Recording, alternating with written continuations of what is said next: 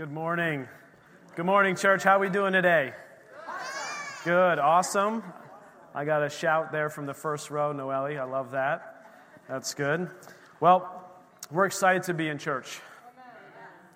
We're excited to be in church, and I'll tell you what, again, I've not been looking at the news, but there's so much going on and all across our land. All across our land, from California all the way to New York and everywhere in between. And so just this morning, as we get started, I wasn't going to do this, but now I'm going to do it because I feel like I just need to read this. As a church, I believe we are coming into a time, especially here in September, that we need to be in prayer for our nation. And there's a lot of prayer meetings happening, and there's a prayer march in Washington, D.C., I believe on September 26th, which is not this coming Saturday, but the next. And for me personally, I'm just pleading with the Lord. I'm pleading with the Lord to heal our land. And there's so many sins of the nation that, I don't know if He's going to tarry on some of that judgment that will come at some point in time. But my heart is just crying out at Exodus 32, verse 14. Because you see, the culmination of the story is Moses was pleading for his people. He was pleading for his people who had turned their hearts away. And I think we as a church, as a global church, not just ECF, but as a global church, we need to be praying, repenting, praying over our country, that He will heal this land. And it goes and starts in verse 11. It says, "Then Moses pleaded with the Lord his God and said, 'Lord, why does your wrath burn hot against your people when you have brought them out of the land of Egypt with great power and with a mighty hand? Why should the Egyptians speak and say, He brought them out to harm them, to kill them in the mountains, and to consume them from the face of the earth? Turn from your fierce wrath and relent from this harm to your people. Remember Abraham, Isaac, and Israel, your servants, to whom you swore by your own self and said to them, I will multiply your descendants as the stars of heaven, and that this land that I have spoken of I will give to your descendants, and they shall inherit it forever.'" See, what Moses was doing is he was speaking the word back to God. And church, this is what we have to do. In a time where we're not sure what to say, we're not sure what to do, we can use our prayer language and we can just take the promises of God.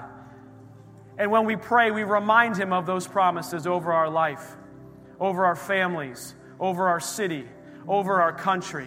And the word this morning is that the promises of God are yes and amen. They are not void in the last days. They are not void as we get into times of tribulation. They are not void. These promises do not expire when the last 7 years start or sometime before that. They don't expire. So we have to stand on those words. And verse 14 says this, "And so the Lord relented." The Lord relented from the harm which He said He would do to His people.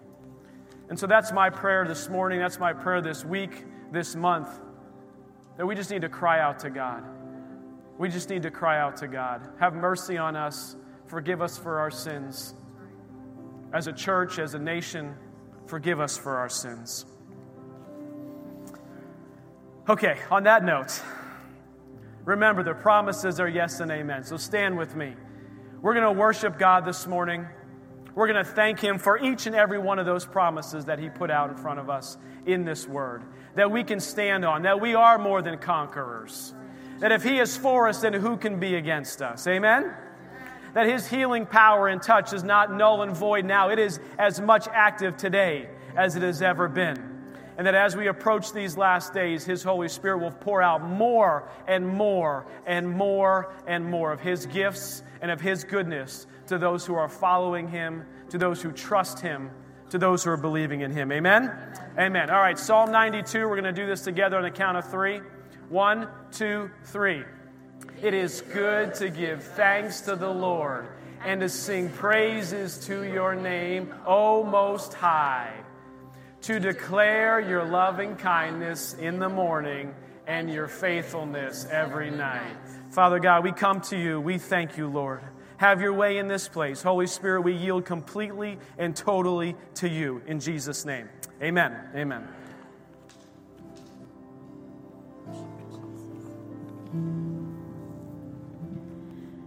This morning, as we come to the communion table, I just feel impressed to remind you that nothing disqualifies us from stepping into the presence of God. Nothing disqualifies you from stepping into the presence of God.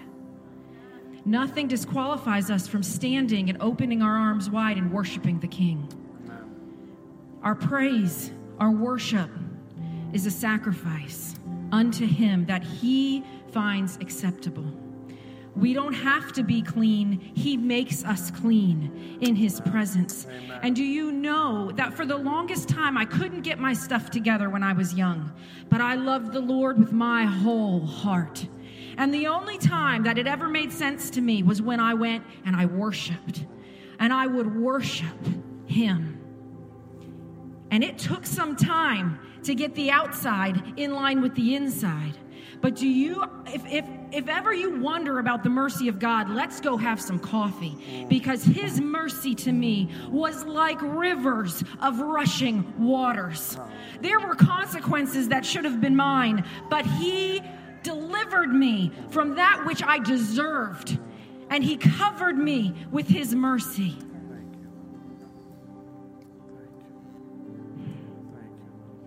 He is not interested in righteousness that we wear on the outside when the inside is full of sin and pride. He's not interested in that. He's interested in a pure heart. He'll get to the outside. The outside will catch up if the inside is pure. So come to the table this morning and feed on his goodness. Feed on his faithfulness. Psalm 37 says, "Do not fret because of evildoers, nor be envious of the workers of iniquity, for they shall soon be cut down like the grass and wither as the green herb. Trust in the Lord and do good. Dwell in the land and feed on his faithfulness. Delight yourself also in the Lord, and he shall give you the desires of your heart. Commit your way to the Lord. Trust also in him, and he shall bring it to pass. He shall bring forth your righteousness as the light, and your justice as the noonday.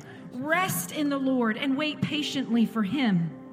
Do not fret because of him who prospers in his way, because of the man who brings wicked schemes to pass. Cease from anger and forsake wrath.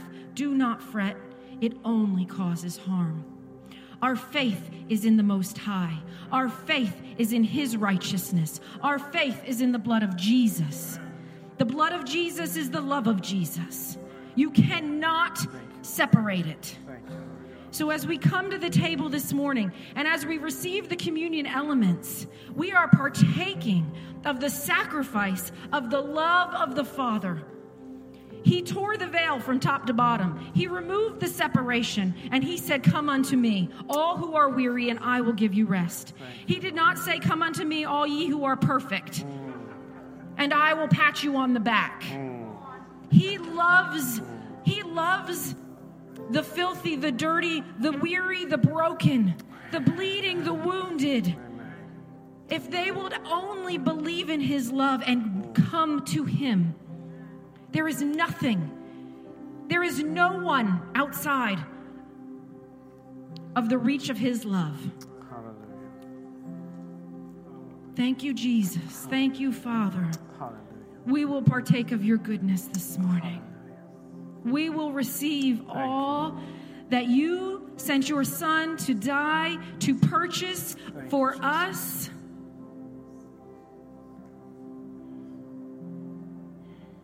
That we would be renewed, that we would be made like you from the inside out. You are faithful. Our hope is in you alone, O God. Our hope is in you alone, O God. Thank you, Jesus. Before you give instructions, I used to say, you're not going to believe this, but now just believe it, okay? Because this morning God gave me Psalm 37, And I kid you not, in my Bible, I underlined and circled a few words from verse 1 to verse 8, which is exactly what you read. And you had no idea. I had no idea you were going to say it. You had no idea I was going to do this. But the words were this that I circled and underlined. Do not fret. Trust. Delight. Commit. Trust again. Rest. Do not fret. Cease and do not fret. I think the Lord's trying to tell us something this morning.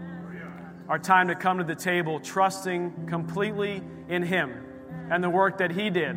No matter our state, no matter our status, no matter what we said to our kids on the way to church, no matter what we said to our husband, our wife, whatever. Come on, guys. No matter what thought that maybe came into our mind, paid the price for it all, guys. All of it. All of it.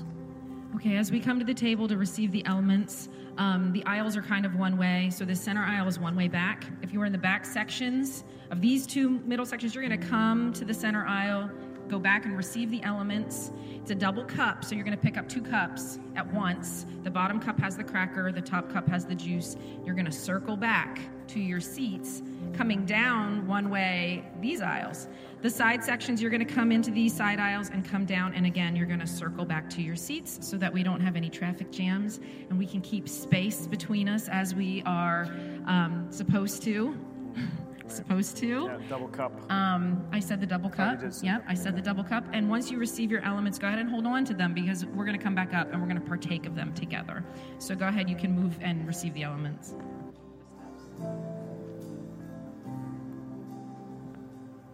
Noelle's coming up with us so she doesn't have to take communion alone. I hope you all are okay with that. She's the only kiddo with us this morning, so just want to be together as a family. Amen. Oh, Father, we thank you. Father, we thank you. Thank you, Lord. Can we as a church just take a minute just to reflect upon what He did for us?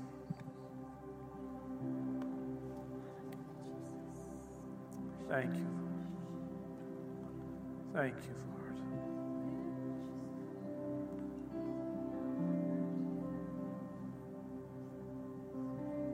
Thank you. Thank you. Just take a minute if there is something in your life you need to lay down before Him. Whether it be a thought, a fear, a sin, whatever it is, just lay it down. Repent of it this morning. Father, we repent this morning. Thank you. Thank you for your forgiveness. Thank you for eternity with you. Thank you, Lord. Thank you, Lord. Father, as we take these elements, we come with a heart expecting to receive all that you have for us this morning. Expecting to receive healing, forgiveness, wholeness, new life, transformed minds, wisdom, all that you have for us this morning. We thank you for it. Amen. The Bible says in 1 Corinthians, "For I received from the Lord that which I also delivered to you. The Lord Jesus, on the same night in which He was betrayed, took bread.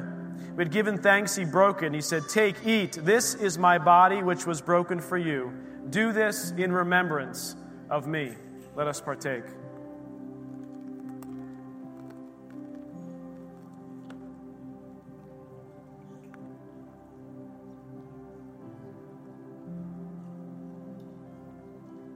In the same manner, He also took the cup after supper, saying, "This cup is the new covenant in my blood. This do as often as you drink it in remembrance of me. For as often as you eat this bread and drink this cup, you proclaim the Lord's death till He comes." Let us partake.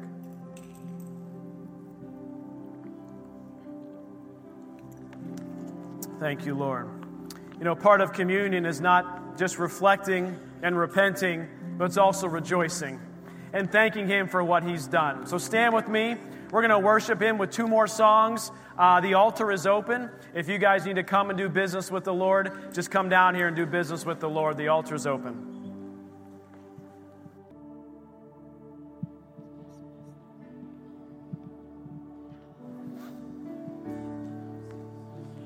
As we sing about rising with the saints, our gaze transfixed on Jesus' face. Thank you.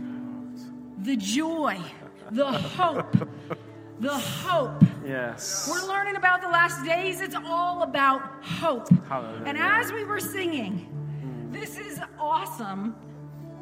This is awesome. This is what the Lord told me. This is Winston Churchill's first speech as Prime Minister, May 13th, 1940, and I'm going to change a couple of the words. We have before us an ordeal of the most grievous kind. We have before us many, many long years of struggle and of suffering. You ask, what is our policy? I can say it is to wage war by sea, by land, and air. I'm going to say by worship, by the word, and by prayer. Yes, Father. Yes, Lord. With all our might and with all the strength that God can give us, to wage war against a monstrous tyranny never surpassed in the dark, lamentable catalog of human crime, of satanic schemes. That's right. That is our policy. You ask, what is our aim? I can answer in one word. It is victory. Hallelujah. Victory at all costs. Victory in the spite of all terror. Hallelujah. Victory, however long and hard the road may be. For without Jesus, there is no victory. Hallelujah. Thank you. Changing a couple words there. Let that be realized. But we take up our task with buoyancy and hope. We feel sure that our cause will not be suffered to fail on this earth. And I say, come then and let us go forward together with our united strength. Hallelujah. As we were singing those words, our gaze transfixed on Jesus' face. He's coming. Hallelujah. He's coming in victory. Hallelujah. He's coming in victory. Hallelujah. And what we see with our eyes in this world, it is what we see with our eyes in this world. It is the scheme of the enemy, but the book has been written. Amen. The end is known. That's right. And we have to know what's coming so that we stand fully Thank you, Father. in hope, knowing that our God is victorious. Thank you, Lord. Thank you, Lord. Thank you, Lord. Thank you, Lord. The Bible says, I am the bread of life. It's out of John chapter 6. Jesus is speaking. He says, I am the bread of life. He who comes to me shall never hunger, and he who believes in me shall never thirst. Father, we thank you. Thank you, Lord Jesus. Father, we thank you. We thank you. We thank you, Lord. We thank you for victory in Jesus' name. In fact, I think we even sang that earlier. Victory in Jesus' name. Thank you, Father. Praise your holy name. Thank you, Lord. Can we just sing that chorus one more time? Sid, can we sing that chorus one more time? She knew I was going to ask that. That's good.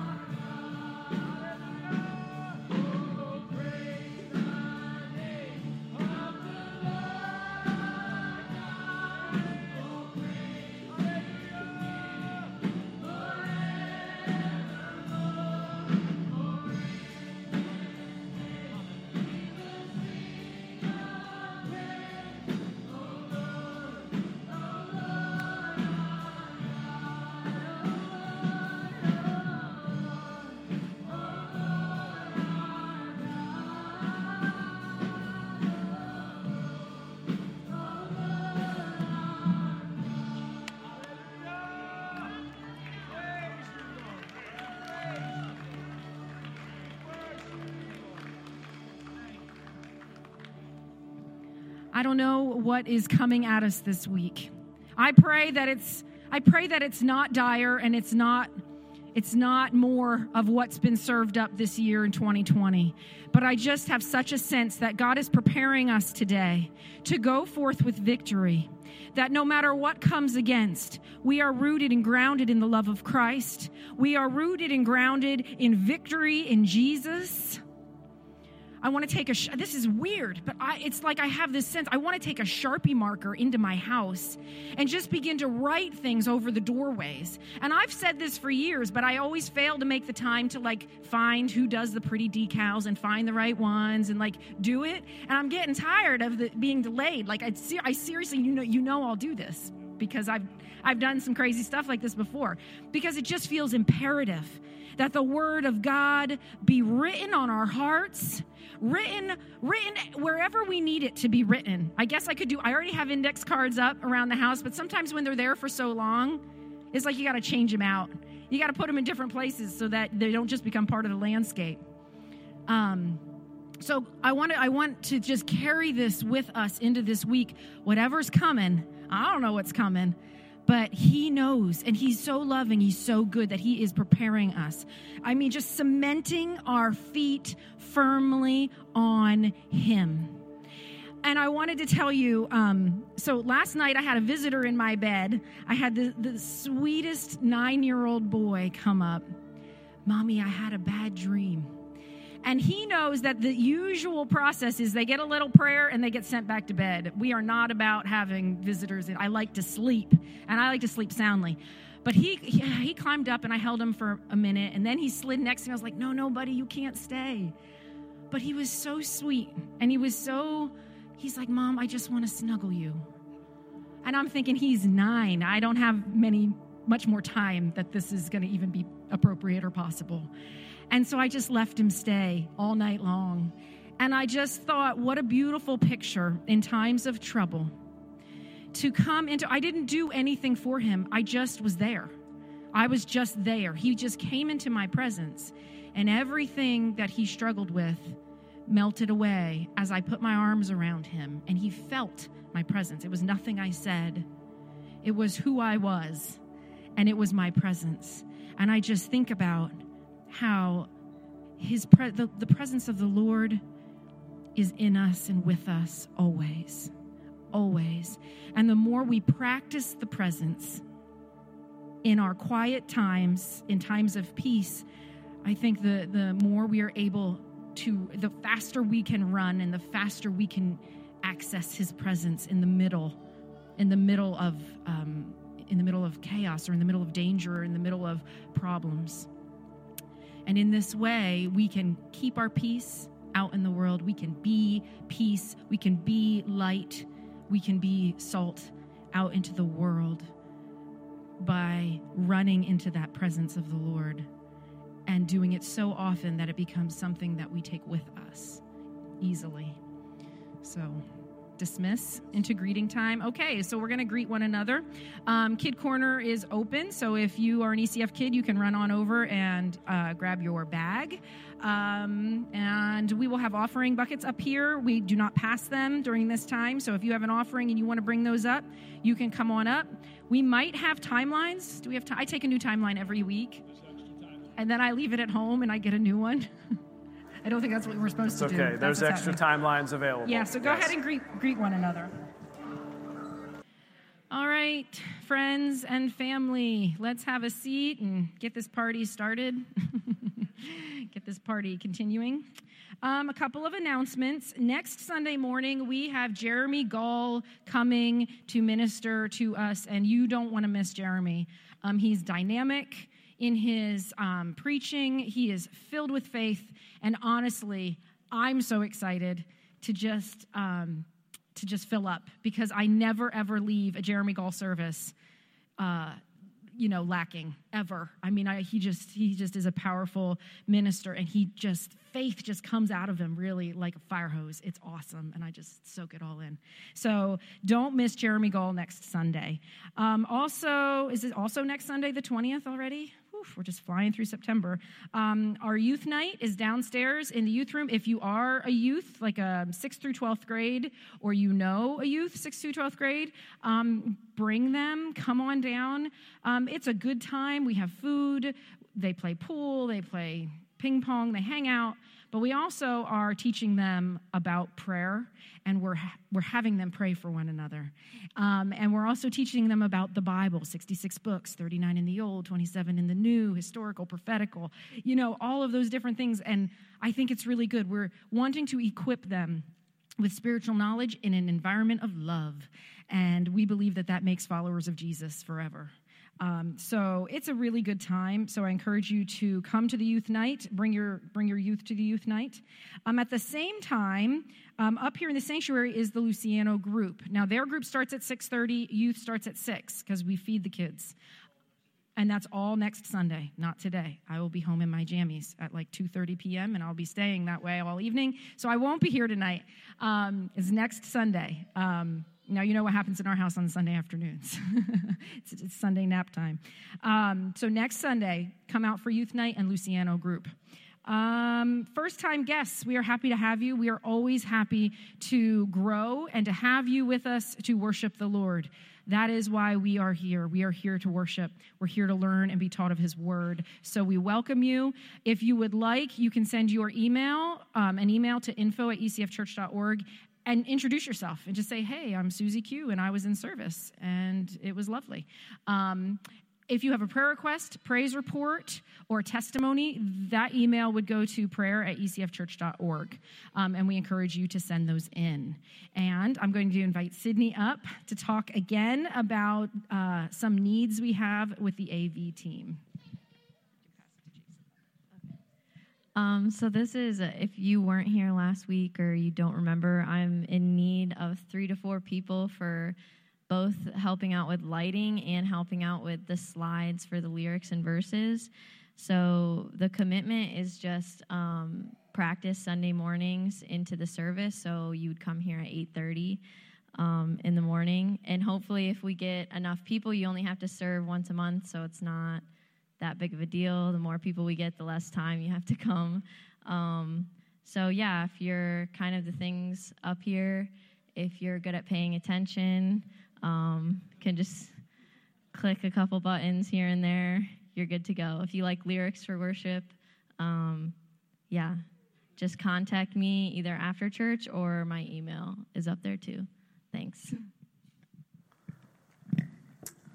All right, I was challenging Sydney. She didn't do it.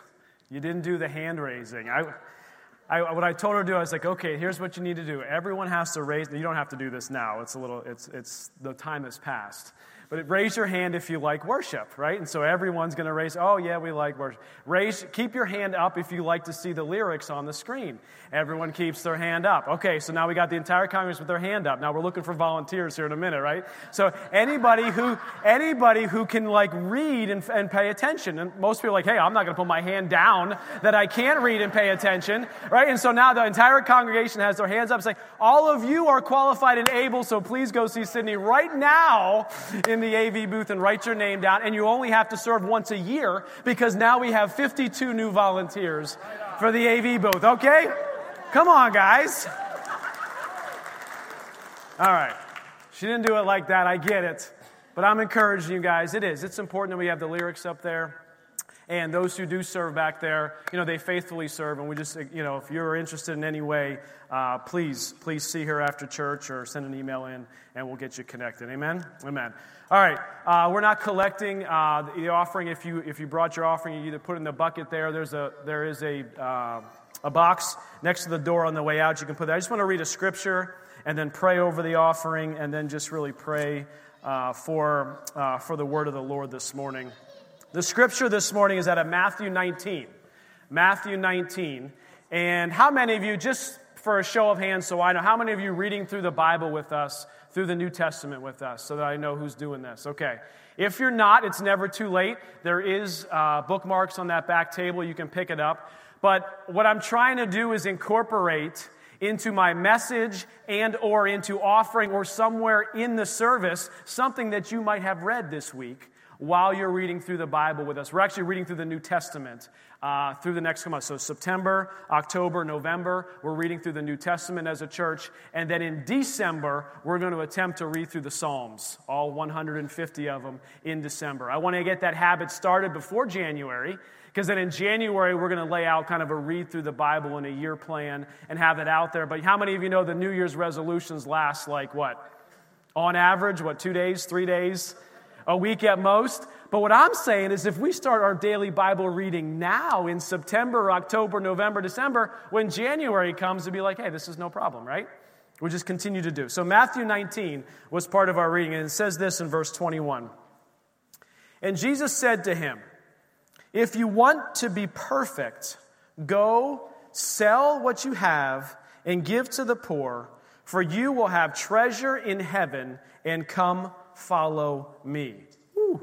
Big words here regarding our finances and regarding our submitting our life to him. And then verse 22 says this, but when the young man heard that saying, he went away sorrowful, for he had great possessions. And I looked up that word perfect, and you know what that word perfect means? It means complete. Wow. It means complete. And what the Lord is challenging us here, what he's saying is you, if you want to be complete, completely whole, we have to submit everything to him, including our finances, including our relationships, including our kids, everything, our husband, our wife, everything. We have to be, if we want to be complete, we have to totally, because if you haven't totally submitted everything, there's always this part of us. And I know it's a journey, and it's a challenge. There's always this part of us that's out there that's not quite complete yet. I get it. It's a journey as we're all walking on to be complete. So I love that it's complete. Are you willing, church? Are you all willing to give it all up for Jesus? Are you willing to give it all up for Jesus? Are you willing to give it all up for Jesus? You know, I mean, honestly, like we say it, and most of us are amening in theory, right? Come on, church, I'm just being honest with you, because I've done this a lot of times. Like, amen, pastor, preach it. I'm willing to give it all up. Everything I own, I'll sell it all. And then the call comes, and God speaks and says, go do this, or sell that car, or give that car, or you know what, sell your house and do it. And you're just like, no. So in theory, I wanted to do that. But we always talk about this time that we're in is like the rubber meets the road time.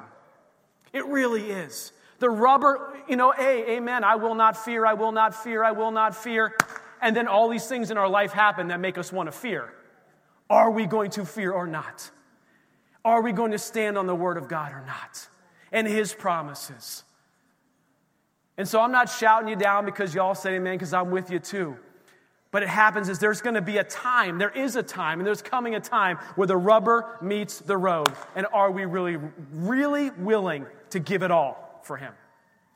Are we willing to give our lives up for Him? There's going to be a time, potentially in our lifetime, where we have to make that choice. Will you take the mark or won't you take the mark? There's going to be a time, a serious time of decision. And this morning's message, I'm already starting to preach it. I'm talking about offering, how we got there already.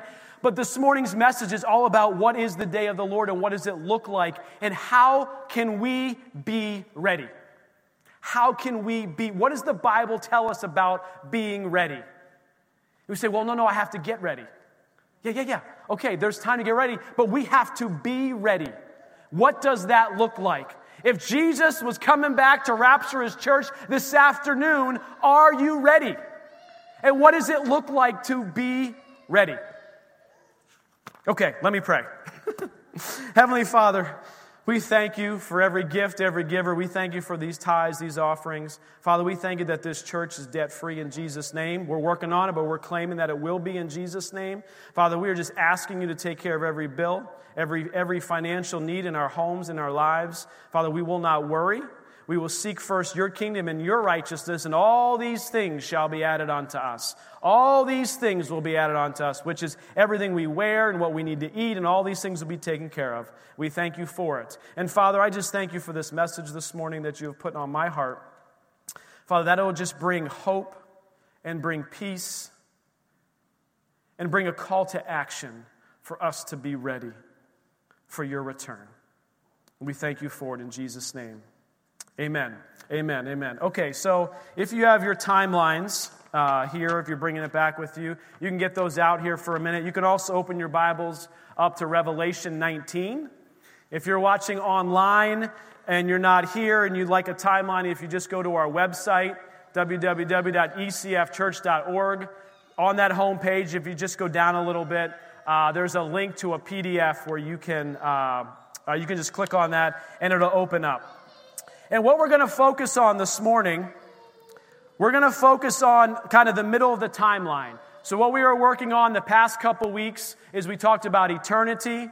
We were talking about the millennial reign last week. So we're working from right to left. We're working on this timeline from right to left. You say, Pastor Jason, why do you want to go from right to left when we're supposed to read left to right? That's what they teach us. Well, I want to start with the end in mind. I wanted us to start with what does that future look like for those who are in the book of life? What does that future actually look like? To bring us hope and bring us peace in turbulent times, we can look forward and say, you know what? There's a better time coming, amen? And at the same time, not only is there a better time coming, he promises us to take us through everything else that comes at us and in our way in the meantime, amen? So today we're going to be focusing on the day of the Lord. And you can see that it's kind of right in the middle. It encompasses numbers basically 12 through 19. If you look at it, we will touch a little bit on number 11. I know everyone's excited for the rapture message. Like, when's the rapture going to happen? Everybody wants that. So that is not next week because we got Jeremy Gall. I already told you that. So we're going to build up your faith before I tell you when the rapture's going to happen. I'm sorry, guys. I'm just saying. Okay, so we're going to build up your faith, and then I'm going to give you the rapture message in 2 weeks from now. In 2 weeks. It's just based on where it is on the timeline, you kind of understand what I'm saying. There will be some challenges that we have. But God is faithful. Jesus is good. And he will take us out of here before God's wrath is poured out in the name of Jesus. We're thankful for that. And that's kind of what we're going to talk through this morning as the day of the Lord. So what is the day of the Lord? The goal of this series, just real quick, I like to just remind us of this. The goal of this series is not to set a date, not to set an exact window, not to say it's coming tomorrow or next year or whatever. So that's not the goal. The goal is to give you some expectations for the future so when things begin to happen, you're prepared. Amen? It's good to be prepared. It's good to know kind of what's happening or what's coming at us. And the stuff that we're seeing is, it's like we are living in some of these, obviously, in some of this end time stuff. So that's the goal. The goal is to give us some hope. And the goal is for us to know, what do we do as a church? What is the practicality of this? It's great in theory. This theology is great. But what do I do? What do you do? What do we do? What do we do with this stuff? Like, what do we have to do? So I want each message to have a little bit of that practicality so that you don't walk away saying, okay, that's great, I know when this is going to happen, but what do I do? And so I want to give you some practicality. So just a real quick recap. We talked eternity 2 weeks ago, talked about the three heavens and then how God will bring heaven to earth and create a new heaven and a new earth. We talked then last week about the millennial reign.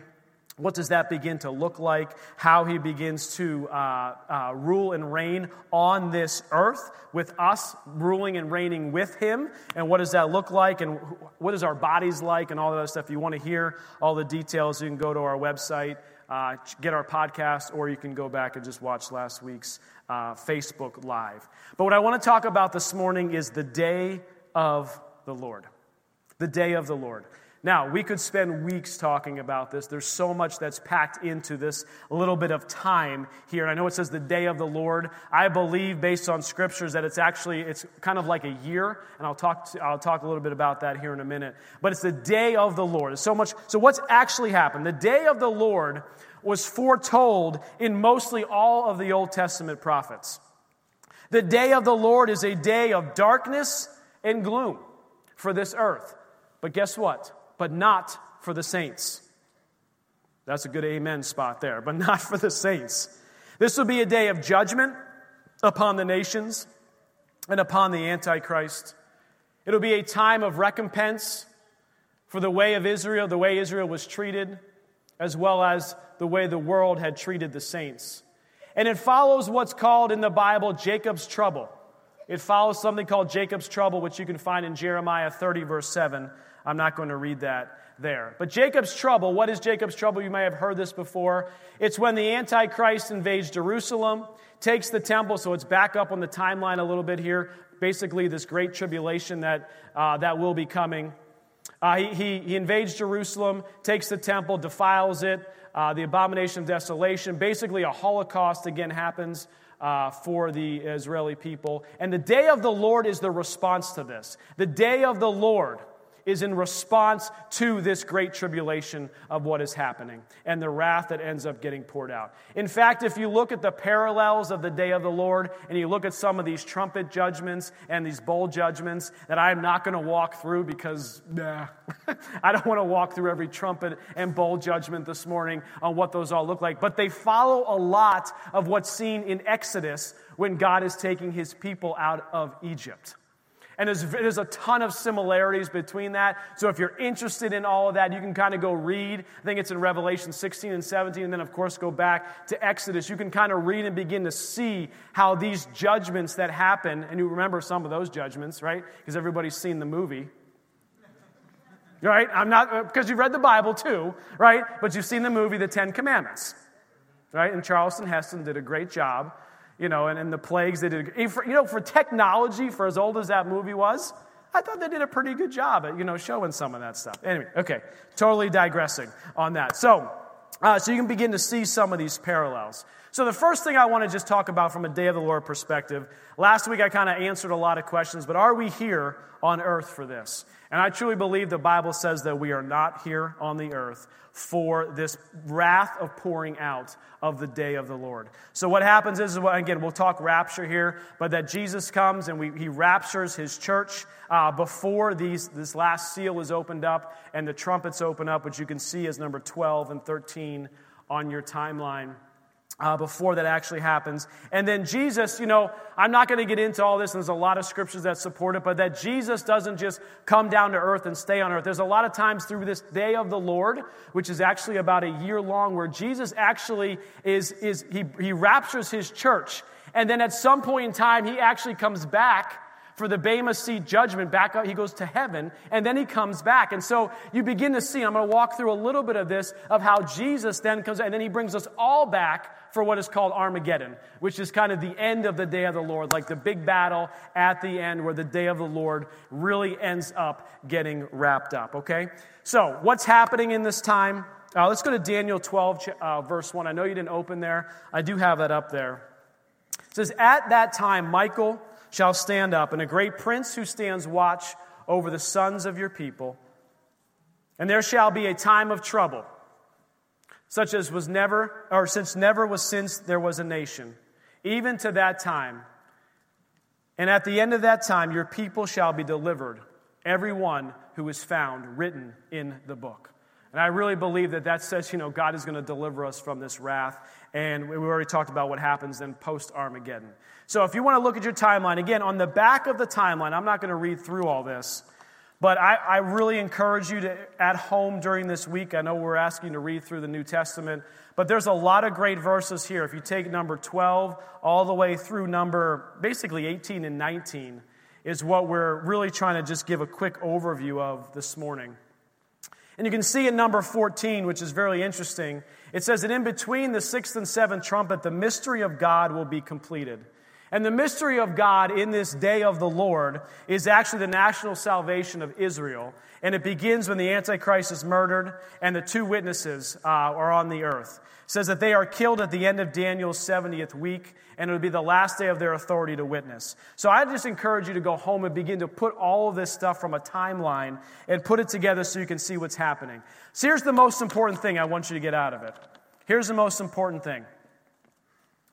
At trumpet number 7, so the church is gone, the last seal is open, the trumpet judgments begin to play out.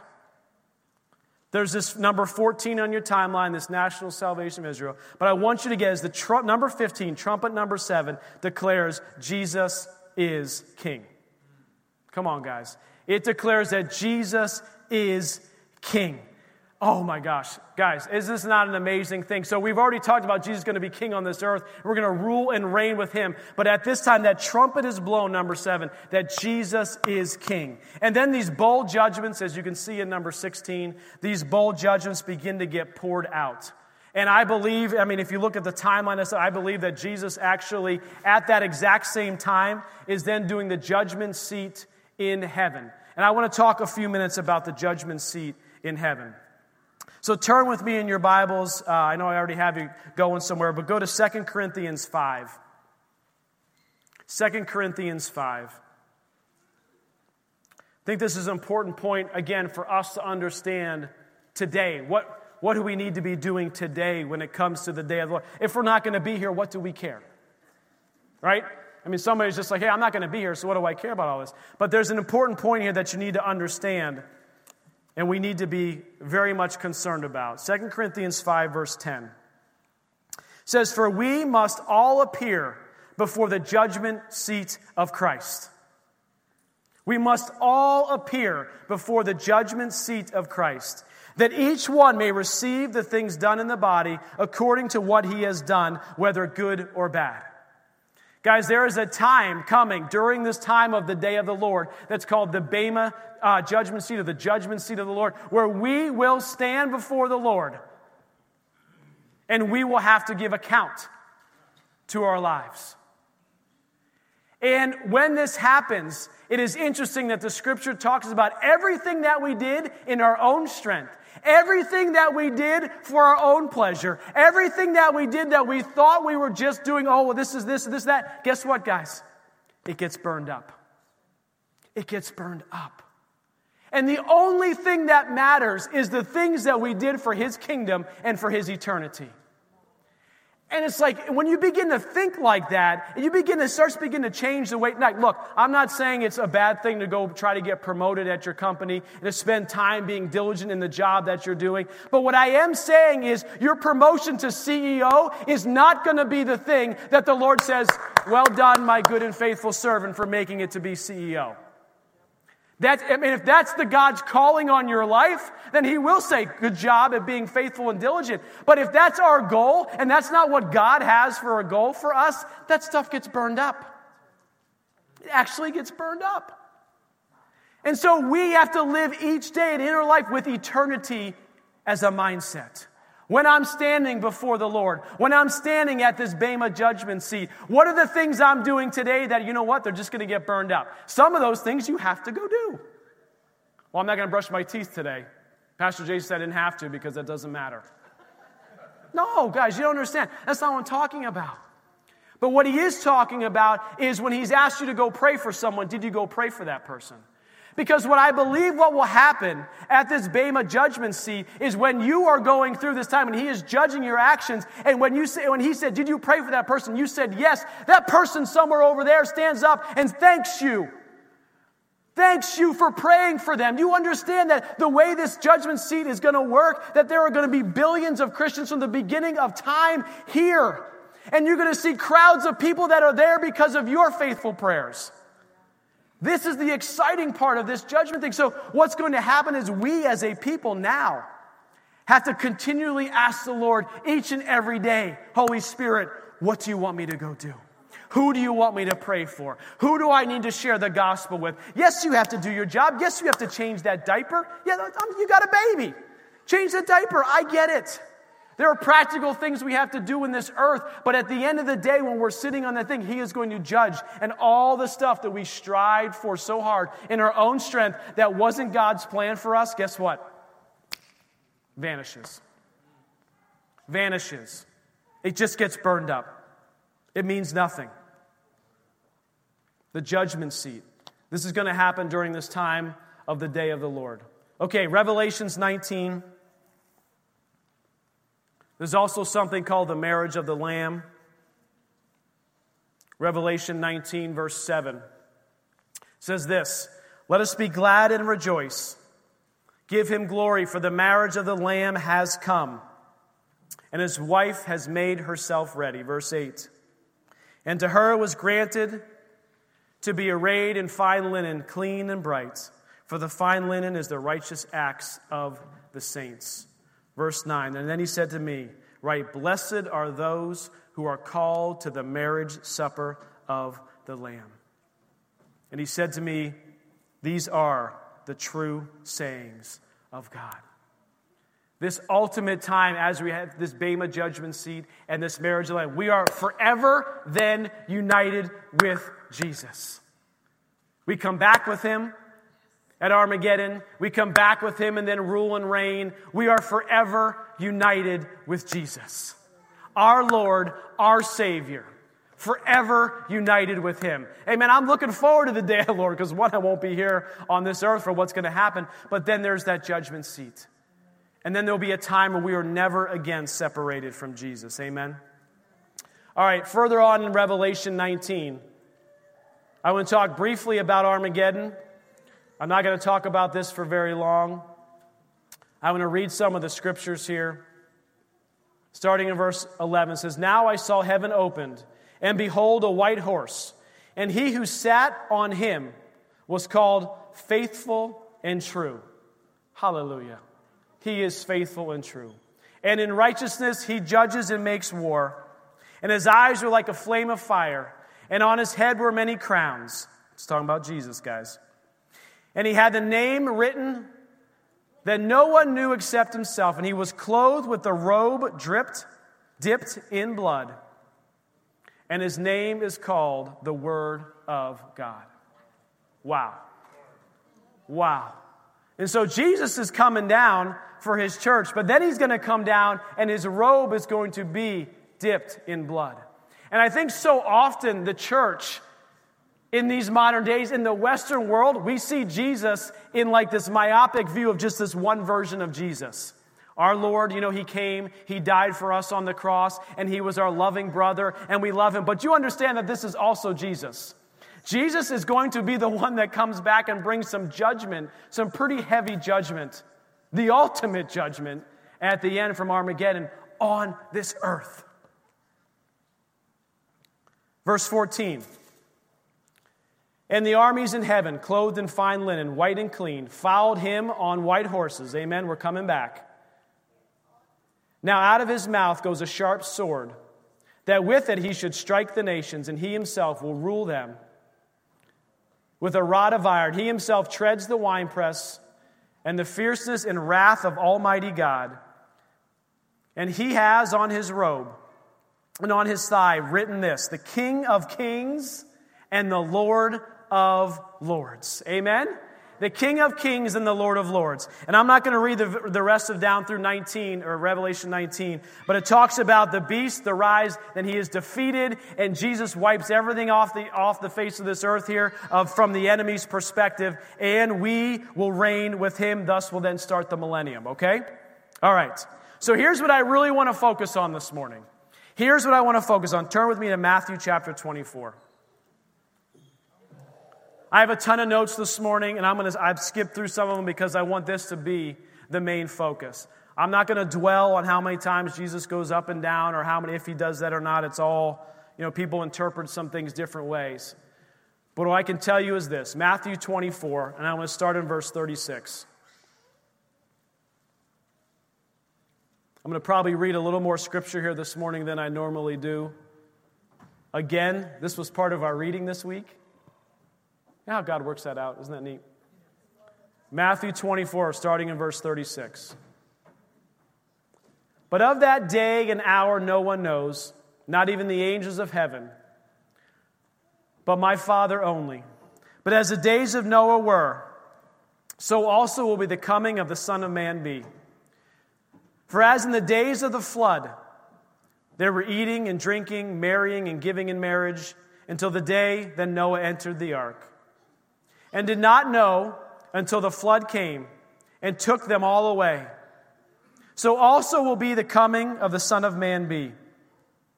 Then 2 men will be in the field, and one will be taken, the other left. 2 women will be grinding at the mill. One will be taken, the other one left. Watch, therefore, for you do not know what hour our Lord is coming. But know this, that if the master of the house had known what hour the thief would come, he would have watched and not allowed his house to be broken into. Verse 44, key verse here. Therefore, you also be ready. Be ready. Not get ready. Be ready, for the Son of Man is coming at an hour you do not expect. Church, we need to be ready. And I know we've talked about this. Actually, my dad had a prophetic word a couple weeks back, I believe, that I shared with you. He lives on the other side of the state. But the Lord spoke to him, the Lord spoke to him and says, not get ready, but be ready. And I'm just like, what does that mean? What does it mean to be ready? Like, I feel like I understand what to get ready, right? These are the things I can do today and tomorrow, and I can do all these things so I can get ready. But Jesus is clearly telling us to be ready. Not get ready, be ready. And so the lovely thing about Scripture and the lovely thing, the way Jesus always spoke, guess what? The next part of this chapter and the next chapter actually tells us how to be ready. Amen? So let's keep reading, because he's given us the answer. Verse 45. Who then is a faithful and wise servant, whom his master made ruler over his household, to give them food in due season? Blessed is that servant, listen to this, blessed is that servant whom his master, when he comes, will find him so doing. To be ready, there's some things we have to do. Assuredly, I say to you, that he will make him ruler over all his goods. But that if the evil servant says in his heart, my master is delaying his coming. Church, many of us walk around as if the Lord's not coming back soon. I should have warned you up front. There's 3 or 4 things I'm going to preach this morning that you are not going to like. I won't get a lot of amens. And it's so funny because before church, we actually had a prayer. I think maybe Chet said it. Like, he actually said something like, you know what? As Pastor Jason speaks the truth, let people receive it as it is. I was like, how did you know what I'm going to talk about this morning? That's right. But if that evil servant says in the heart, my master's delaying his coming, and begins to beat his fellow servants and to eat and drink with the drunkards, the master of that servant will come on a day when he is not looking for him, and at an hour that he is not aware, and he will cut him in two, ouch, and appoint him his portion with the hypocrites, and there shall be weeping and gnashing of teeth. The first point of being ready is this: be a faithful servant. Point number 1. I'm actually going to give you 3 of them. How do we be ready? Is be a faithful servant. What does that mean? What does that look like? It is someone who is constantly looking for the master's return. You are constantly, day in and day out, saying, all right, Lord, what do you want me to go do today to be faithful? So that if you showed up this afternoon, if you came back later on this evening, that I would be ready, because you would find me being faithful. You would find me doing the things that you've asked me to go do. If it's being a mom, then being a mom. If it was being that CEO, then being that CEO. Doing exactly what God has called you to do, being faithful in that. And when we are faithful, it's a day after day thing. You say, well, Pastor Jason, if I know he's coming back, then I'm just going to go on vacation for the rest of my life. No, that's not what the Lord wants. He doesn't want us to just go on vacation for the rest of our lives, saying, well, Jesus must be coming back next couple years. If I can do my finances right, I think I can make it. I'm just going to retire and just do nothing for the rest of my life. No. He is telling us to be faithful day after day after day, doing the things, even the little things, that He is calling us to go do. Spending time in the Word, worshiping Him, praying for one another, praying for our country. When Jesus comes back, I want to be in an attitude and an atmosphere of prayer. Being ready is mean being a faithful servant. Which, you know what? If each day you woke up and said, today I'm going to be a faithful servant, it doesn't matter when Jesus is coming back because you're going to be ready. You see, that's the difference between getting ready and being ready. The getting ready is, well, okay, I'm going to start reading my Bible. I'm going to think about doing this. I'm going to think about that. I need to start getting myself ready. No, being ready is right now. You're ready. Right now you're being faithful with what God has put in front of you. That's the end of Matthew 24. Then if you turn over to Matthew 25, he talks about the parable of the virgins. I'm going to read it to you. Then the kingdom of heaven shall be likened to 10 virgins who took their lamps and went out to meet the bridegroom. Now 5 of them were wise and 5 were foolish. Those who were foolish took their lamps and took no oil with them. But the wise took oil in their vessels with their lamps. But while the bridegroom was delayed, they all slumbered and slept. Verse 6. And at midnight a cry was heard, behold, the bridegroom is coming. Go out to meet him. Then all those virgins arose and trimmed their lamps. And the foolish said to the wise, give us some of your oil, for our lamps are going out. But the wise answered, saying, no, lest there should not be enough for us and you, but rather go to those who sell and buy for yourselves. And while they went to buy, the bridegroom came. And those who were ready went in with him to the wedding, and the door was shut. Afterwards, the other virgins came, saying, Lord, Lord, open to us.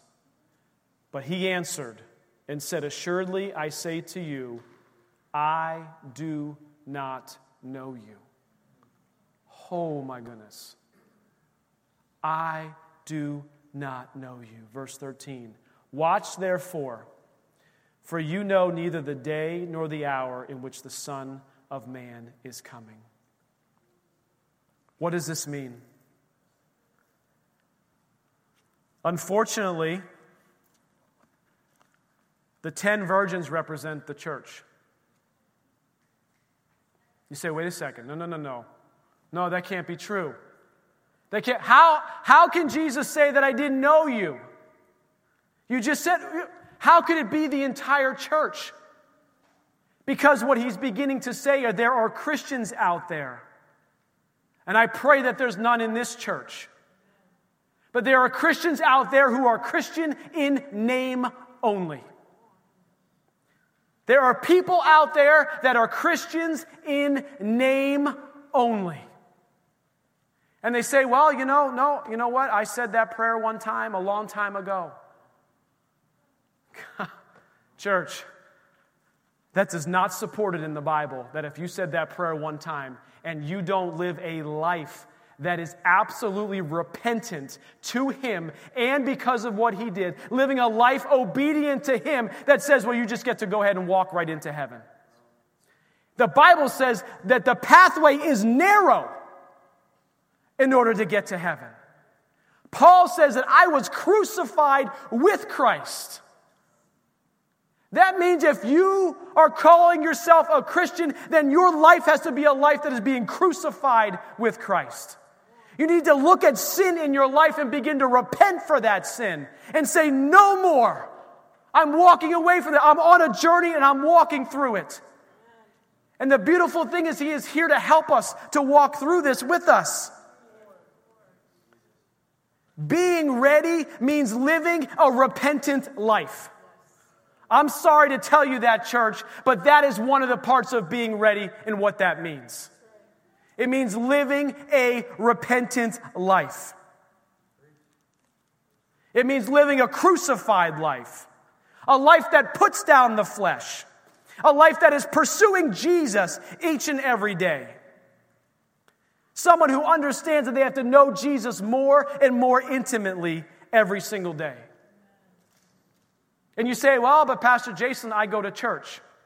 Where in the Bible does it say you get to go to heaven if you went to church? It doesn't say that anywhere. Oh, but I say a prayer every once in a while. That must mean I can get into heaven.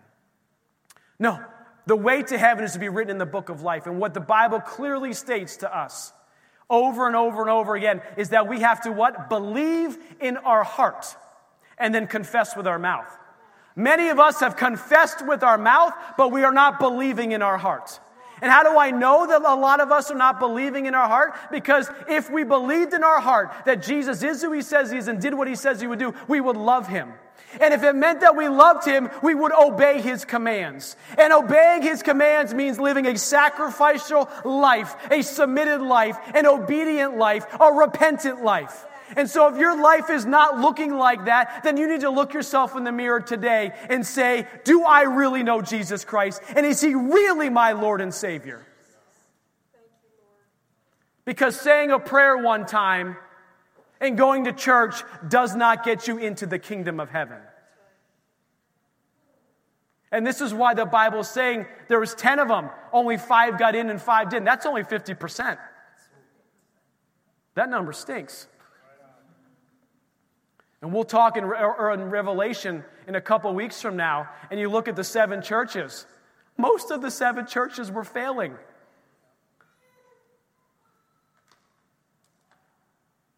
But today is the day of salvation.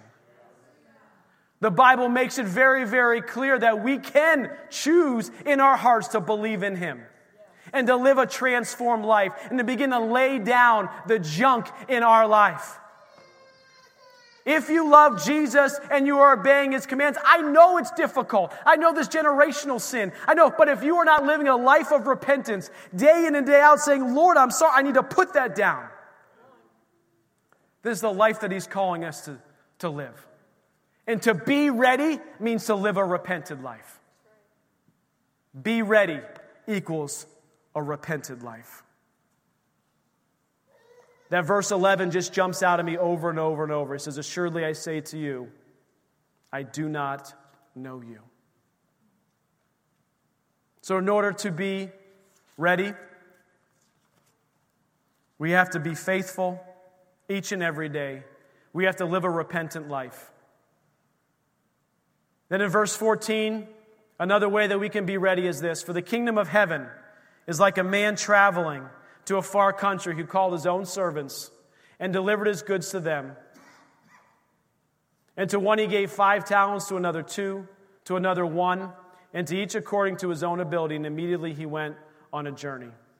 And I'm not going to read all the way through the rest of that parable, but what it says is this, is the one who got 5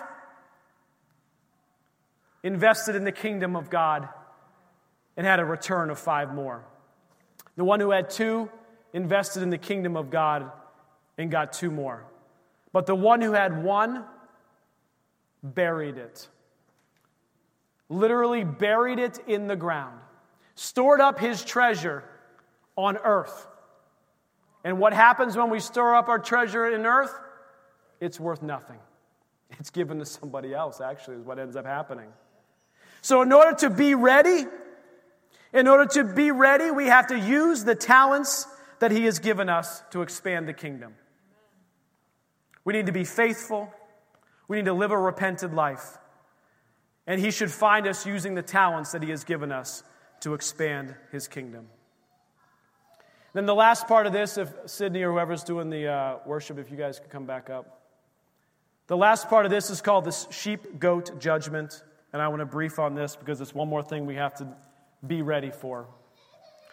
And the king will answer and say to them, assuredly I say to you, insomuch as you did it to one of the least of these, my brethren, you did it for me. And the least of these, I think a lot of people assume that this is like little kids, that this is children. And yes, a lot of times we can perceive as those who are less fortunate, those who are kids, are the least of these. But in this context, what Jesus is talking about is the Hebrew people. He is talking about Israel. And so the last thing we need to do to be ready is to stand with Israel. When Jesus comes back, we need to be standing with Israel. All of this end time stuff, it all revolves. It all revolves around the Middle East, around Israel.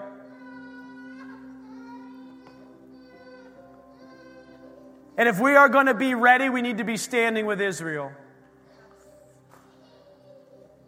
But importantly, for our own personal lives this morning, we have to be faithful. We have to live a repentant life. And we have to use the talents that He has given us.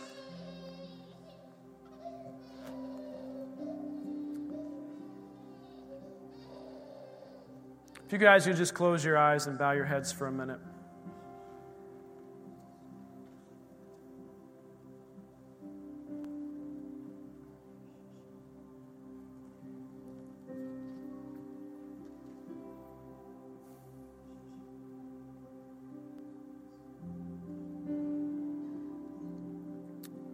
If you're here this morning, you're watching online, wherever you might be.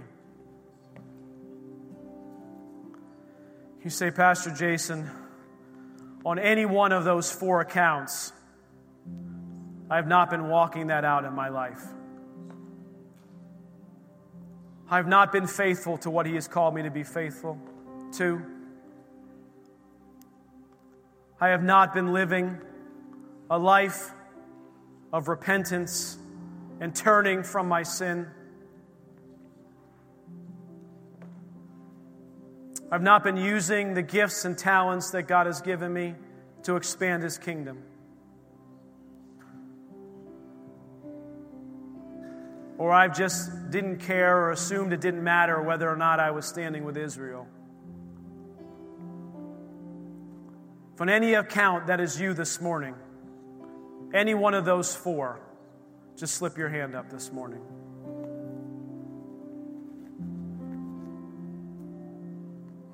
Come on, be bold. Be bold. Thank you, Lord. Thank you, Lord. Thank you, Lord. Thank you, Lord. Thank you, Lord. Hands are up. Just keep them up just for a minute. No one's looking around. Oh, Father.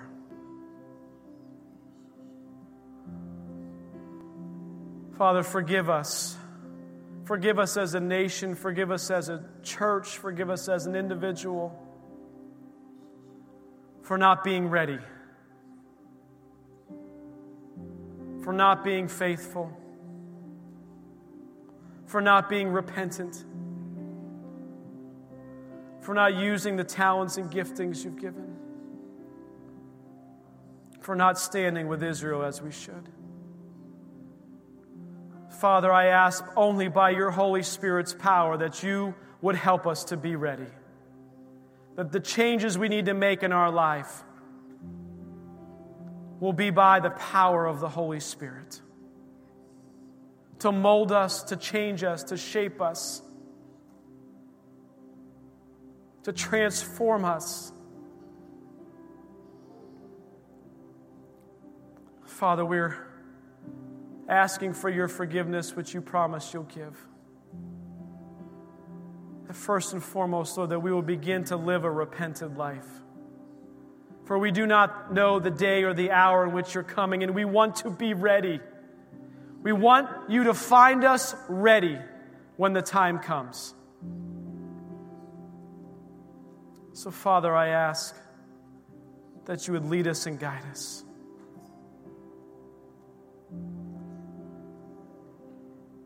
In Your precious name we pray. Amen. Amen. You know, if you're watching online or you're here this morning and you just want someone else to pray with this morning, we're going to have some prayer leaders up here. But church, the only way this is possible to live a life like this is we have to be a people of prayer. We have to be a people of prayer. We have to be praying now more than we've ever prayed. You need to be using your prayer language now more than you've ever used it before. And we need to be a people that are led by His Holy Spirit.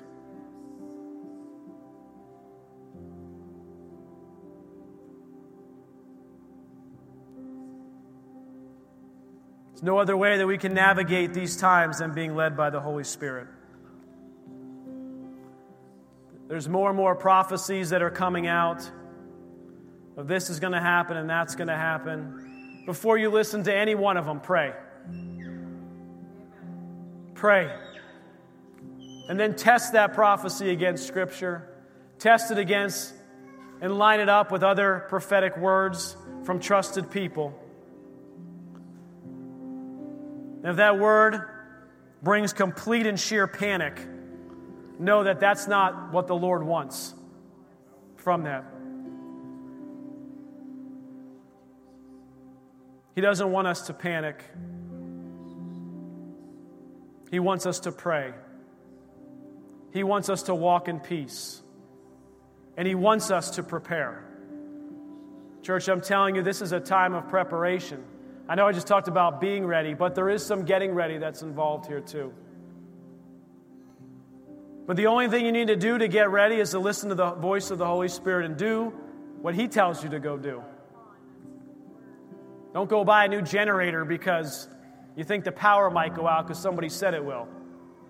But if He says to go buy a generator and that's what He wants you to go do, then go buy a generator. If He wants you to stock up on toothpaste and you think that's weird, do it anyway. Because what I've found that during these times, the things He's calling us to do is not just for yourself. The things that He is calling each and every one of us to do is not only for you, but it's going to be a help for others as well. So are you ready? It's my challenge to you this morning. Are you ready? I've outlined what it means to be ready. And if you're saying, well, I'm just still not sure if I'm ready, then come up front here after service and we'll pray for you. We'll talk with you. And begin to set you on a path on what it means to live a life, a Christian life fully submitted to Him. How do you want to come up here as we close?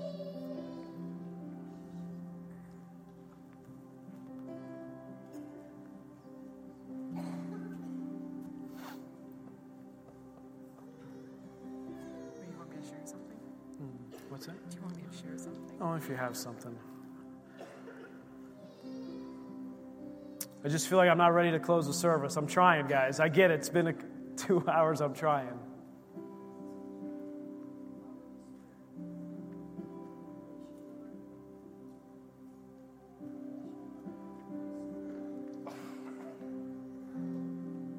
The Bible says in Philippians 4, I promise you I'd end with this verse each week. It says, rejoice in the Lord always. Again, I will say rejoice.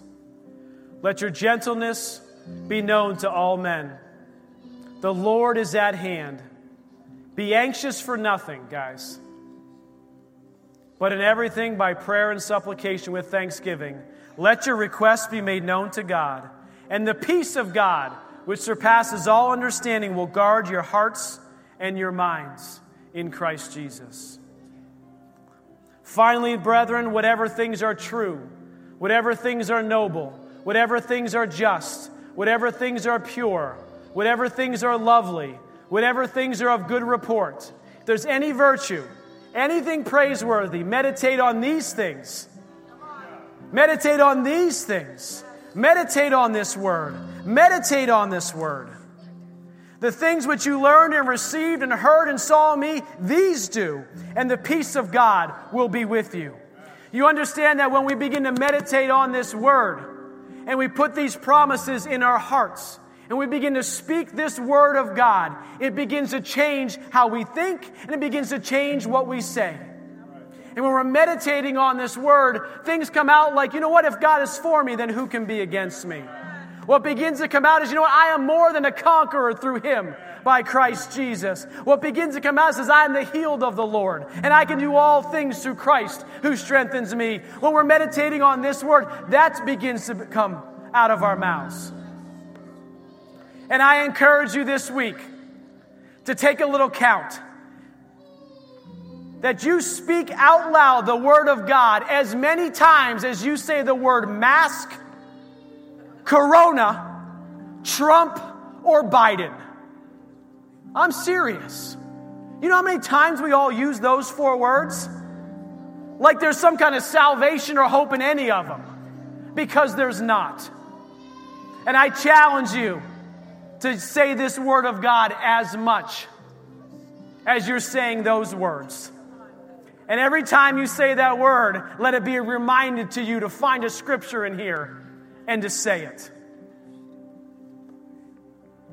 Man, prayer team, if you guys want to come down. You got anything, babe? Well, as he was preaching, I was reminded of a time in our life, mobile home years. They were a wilderness time. They were a time when we were being tested, we were being pruned, and our actions, our behavior from the outside, man, it wasn't always pretty. I mean, that's just the truth. It just wasn't a pretty time. And I remember being in the kitchen and feeling pulled in all these different directions, feeling a sense of disunity between us for the first time in our marriage, and we just couldn't get it. We couldn't get on the same page. And I remember crying out to the Lord and saying, tell me what you are going to talk to me about so that I can hold fast to that thing. So I'm not off doing things that I ought not to be doing and having opinions on things that I ought not to be having opinions on things. I want to put my mind focused on the thing you've called me to be about, not what other people tell me. Well, you should, this is important. You should look at this. This is important. You should do this. You should be involved in this. And I mean, we were struggling. And I remember exactly where I was standing in the kitchen. And I cried out to the Lord, what are you going to talk to me about someday when I stand before you? Because that's all that matters. That's all that matters. And so in that moment, and I grabbed a piece of scrap paper, and he gave me 4 things. 4 things that he spoke specifically to me about. And in that moment, I had such peace because none of them had to do with any of the things that were hounding me, that were kind of coming at me like, you should be involved here. You should have prayed for that person. You should. I mean, a lot of it was a religious spirit. You should be more involved at church. You should be doing this good thing over here. And all I was doing was popping kids out every year and a half and trying to keep my head above water, doing dishes, taking care of kids, doing laundry. And it just felt like it wasn't enough. And I had people who were kind of telling me, hey, you should be in ministry now and you should do this. And I needed help because it was good stuff. It wasn't evil. I wasn't trying to go out and do evil, but I was struggling. And the Lord was faithful, and he gave me these 4 things, and none of them had to do with anything outside my house, actually, at that time. And I wrote it down, and then I promptly lost the paper. I kid you not, I lost the paper for like a year. And I remember praying, Lord, if that was really you, then let me find that piece of paper. And I kid you not, within a week, I didn't look for the piece of paper. I just decided if that was really you, and I want that piece of paper that was so important to me. You'd think, well, if it was important to you, why'd you lose it? Because I had so many kids, you see. You have to understand. When you go from 4 kids to 7 kids in a mobile home, quick. I mean, there's just a little bit of crazy that happens there. So I kid you not, within a week, he was going through the office and going through old papers and bills and lists and just throwing massive piles of receipts out. And he found a paper. And on the back of it was some kind of list or some kind of something. And he flipped it over, and there it was. Because it was a piece of scrap paper. And so, I got that piece of paper, and I wrote that down. It won't be lost again. I've got it. I think I wrote it down in several places. But my encouragement to you is that if you ask him, he's not a trickster. That's right. He's not looking to be like, oh, never knew you. You thought I did, but I didn't. Too bad. Burn, and down the slide to hell you go. Shoots and ladders. He's not a trickster. He's a loving Heavenly Father. This isn't a mystery. It's not a puzzle. There is no fear. Perfect love casts out fear. And if you ask him, he will speak to you. If you seek him, he will be found by you. So being faithful, a faithful servant, man, I am not a consistent person. I am not the most faithful person when it comes to doing the right thing day after day after day after day. But I am faithful in my love for the Lord and my commitment to walking in obedience because of his love for me. I am faithful to him. In that way, I am faithful. So I just wanted to encourage you, and I said it earlier, there was a time, and this is pre-marriage, when I was struggling to get my act together on the outside. I was kicked out of youth group. It's not funny. It wasn't funny at the time because I was a good girl. But my life was just messy. And I was kicked out of youth group because I was a bad influence because I smoked cigarettes.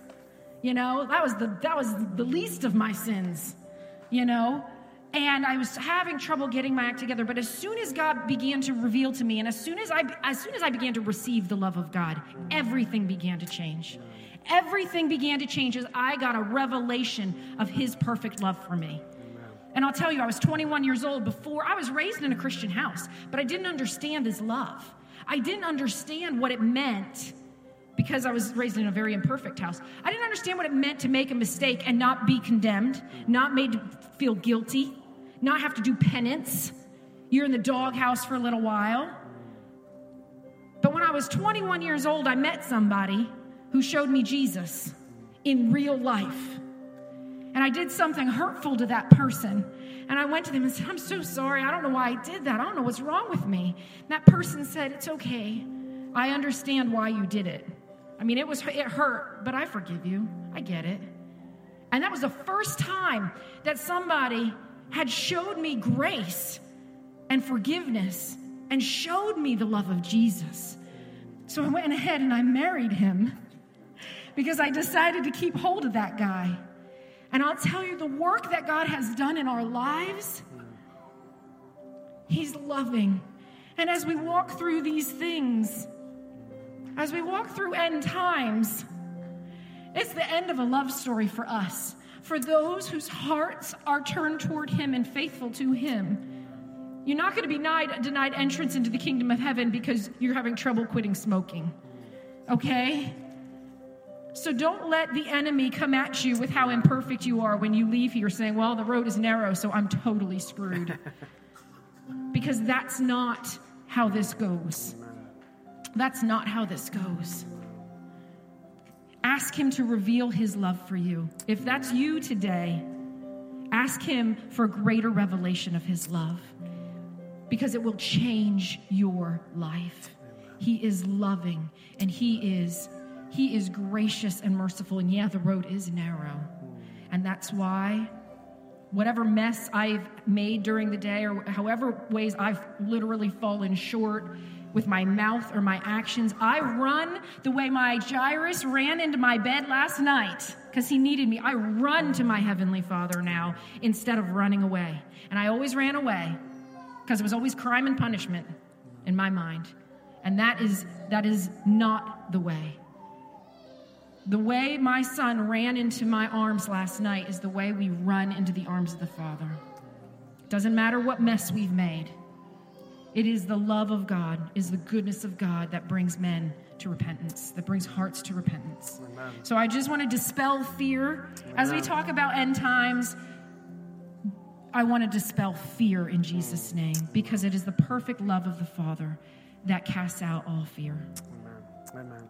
Let's close in prayer. I think the kids are ready for us to be done.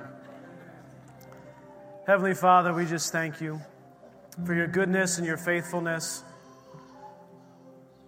Father, we thank you that you are a good, good Father. You'll never leave us or forsake us. We thank you, Lord, that your promises are good for all of eternity for us. We thank you for it. We worship you. We stand firm on your word. In your precious name we pray. Amen. Amen. Again, so if you need prayer, come on up. We will pray with you. Otherwise, you guys are dismissed.